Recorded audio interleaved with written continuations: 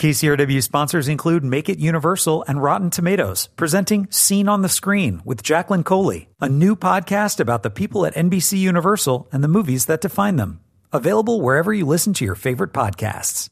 I'm Joe Morgenstern, the film critic of the Wall Street Journal. Dredd D is the iPhone of recent action thrillers. The movie doesn't do apps, or drop calls for that matter, but this intensely violent production is distinguished by elegant design.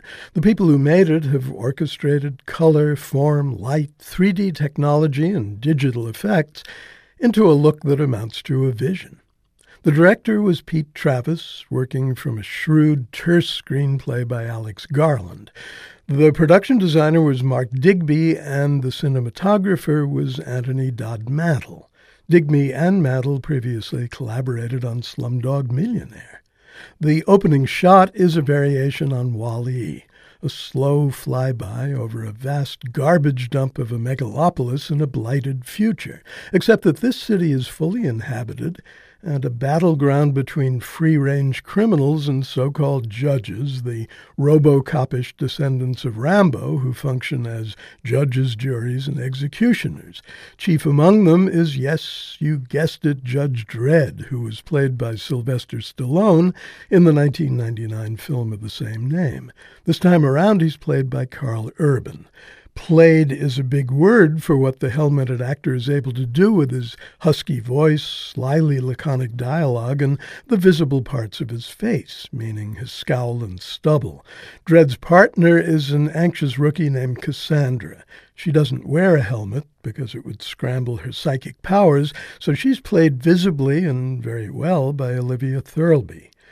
The story has been assembled from repurposed genre elements.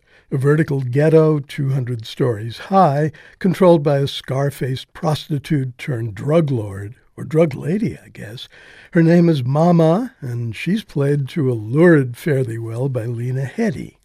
Mama's product comes out of a shop that looks a lot like an industrial-scale meth lab, but it's a compound called slow-mo that makes its addicts feel as if time is passing at 1% of its normal speed.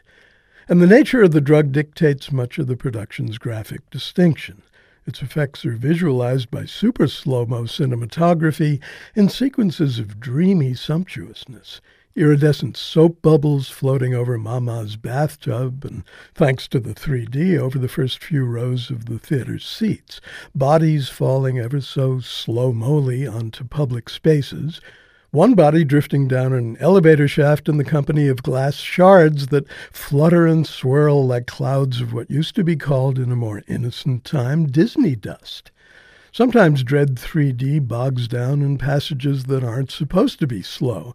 The movie will almost stop every now and then to admire its own physical beauty. And there's no way of elevating its exploding heads and sliced-off limbs into dramatic art. All the same, the juxtaposition of brutality and improbable chivalry in a dystopia built on the foundations of Blade Runner, Brazil, and even Naked City. It's a vision that's hard to dismiss. I'm Joe Morgenstern. I'll be back next week with more reviews.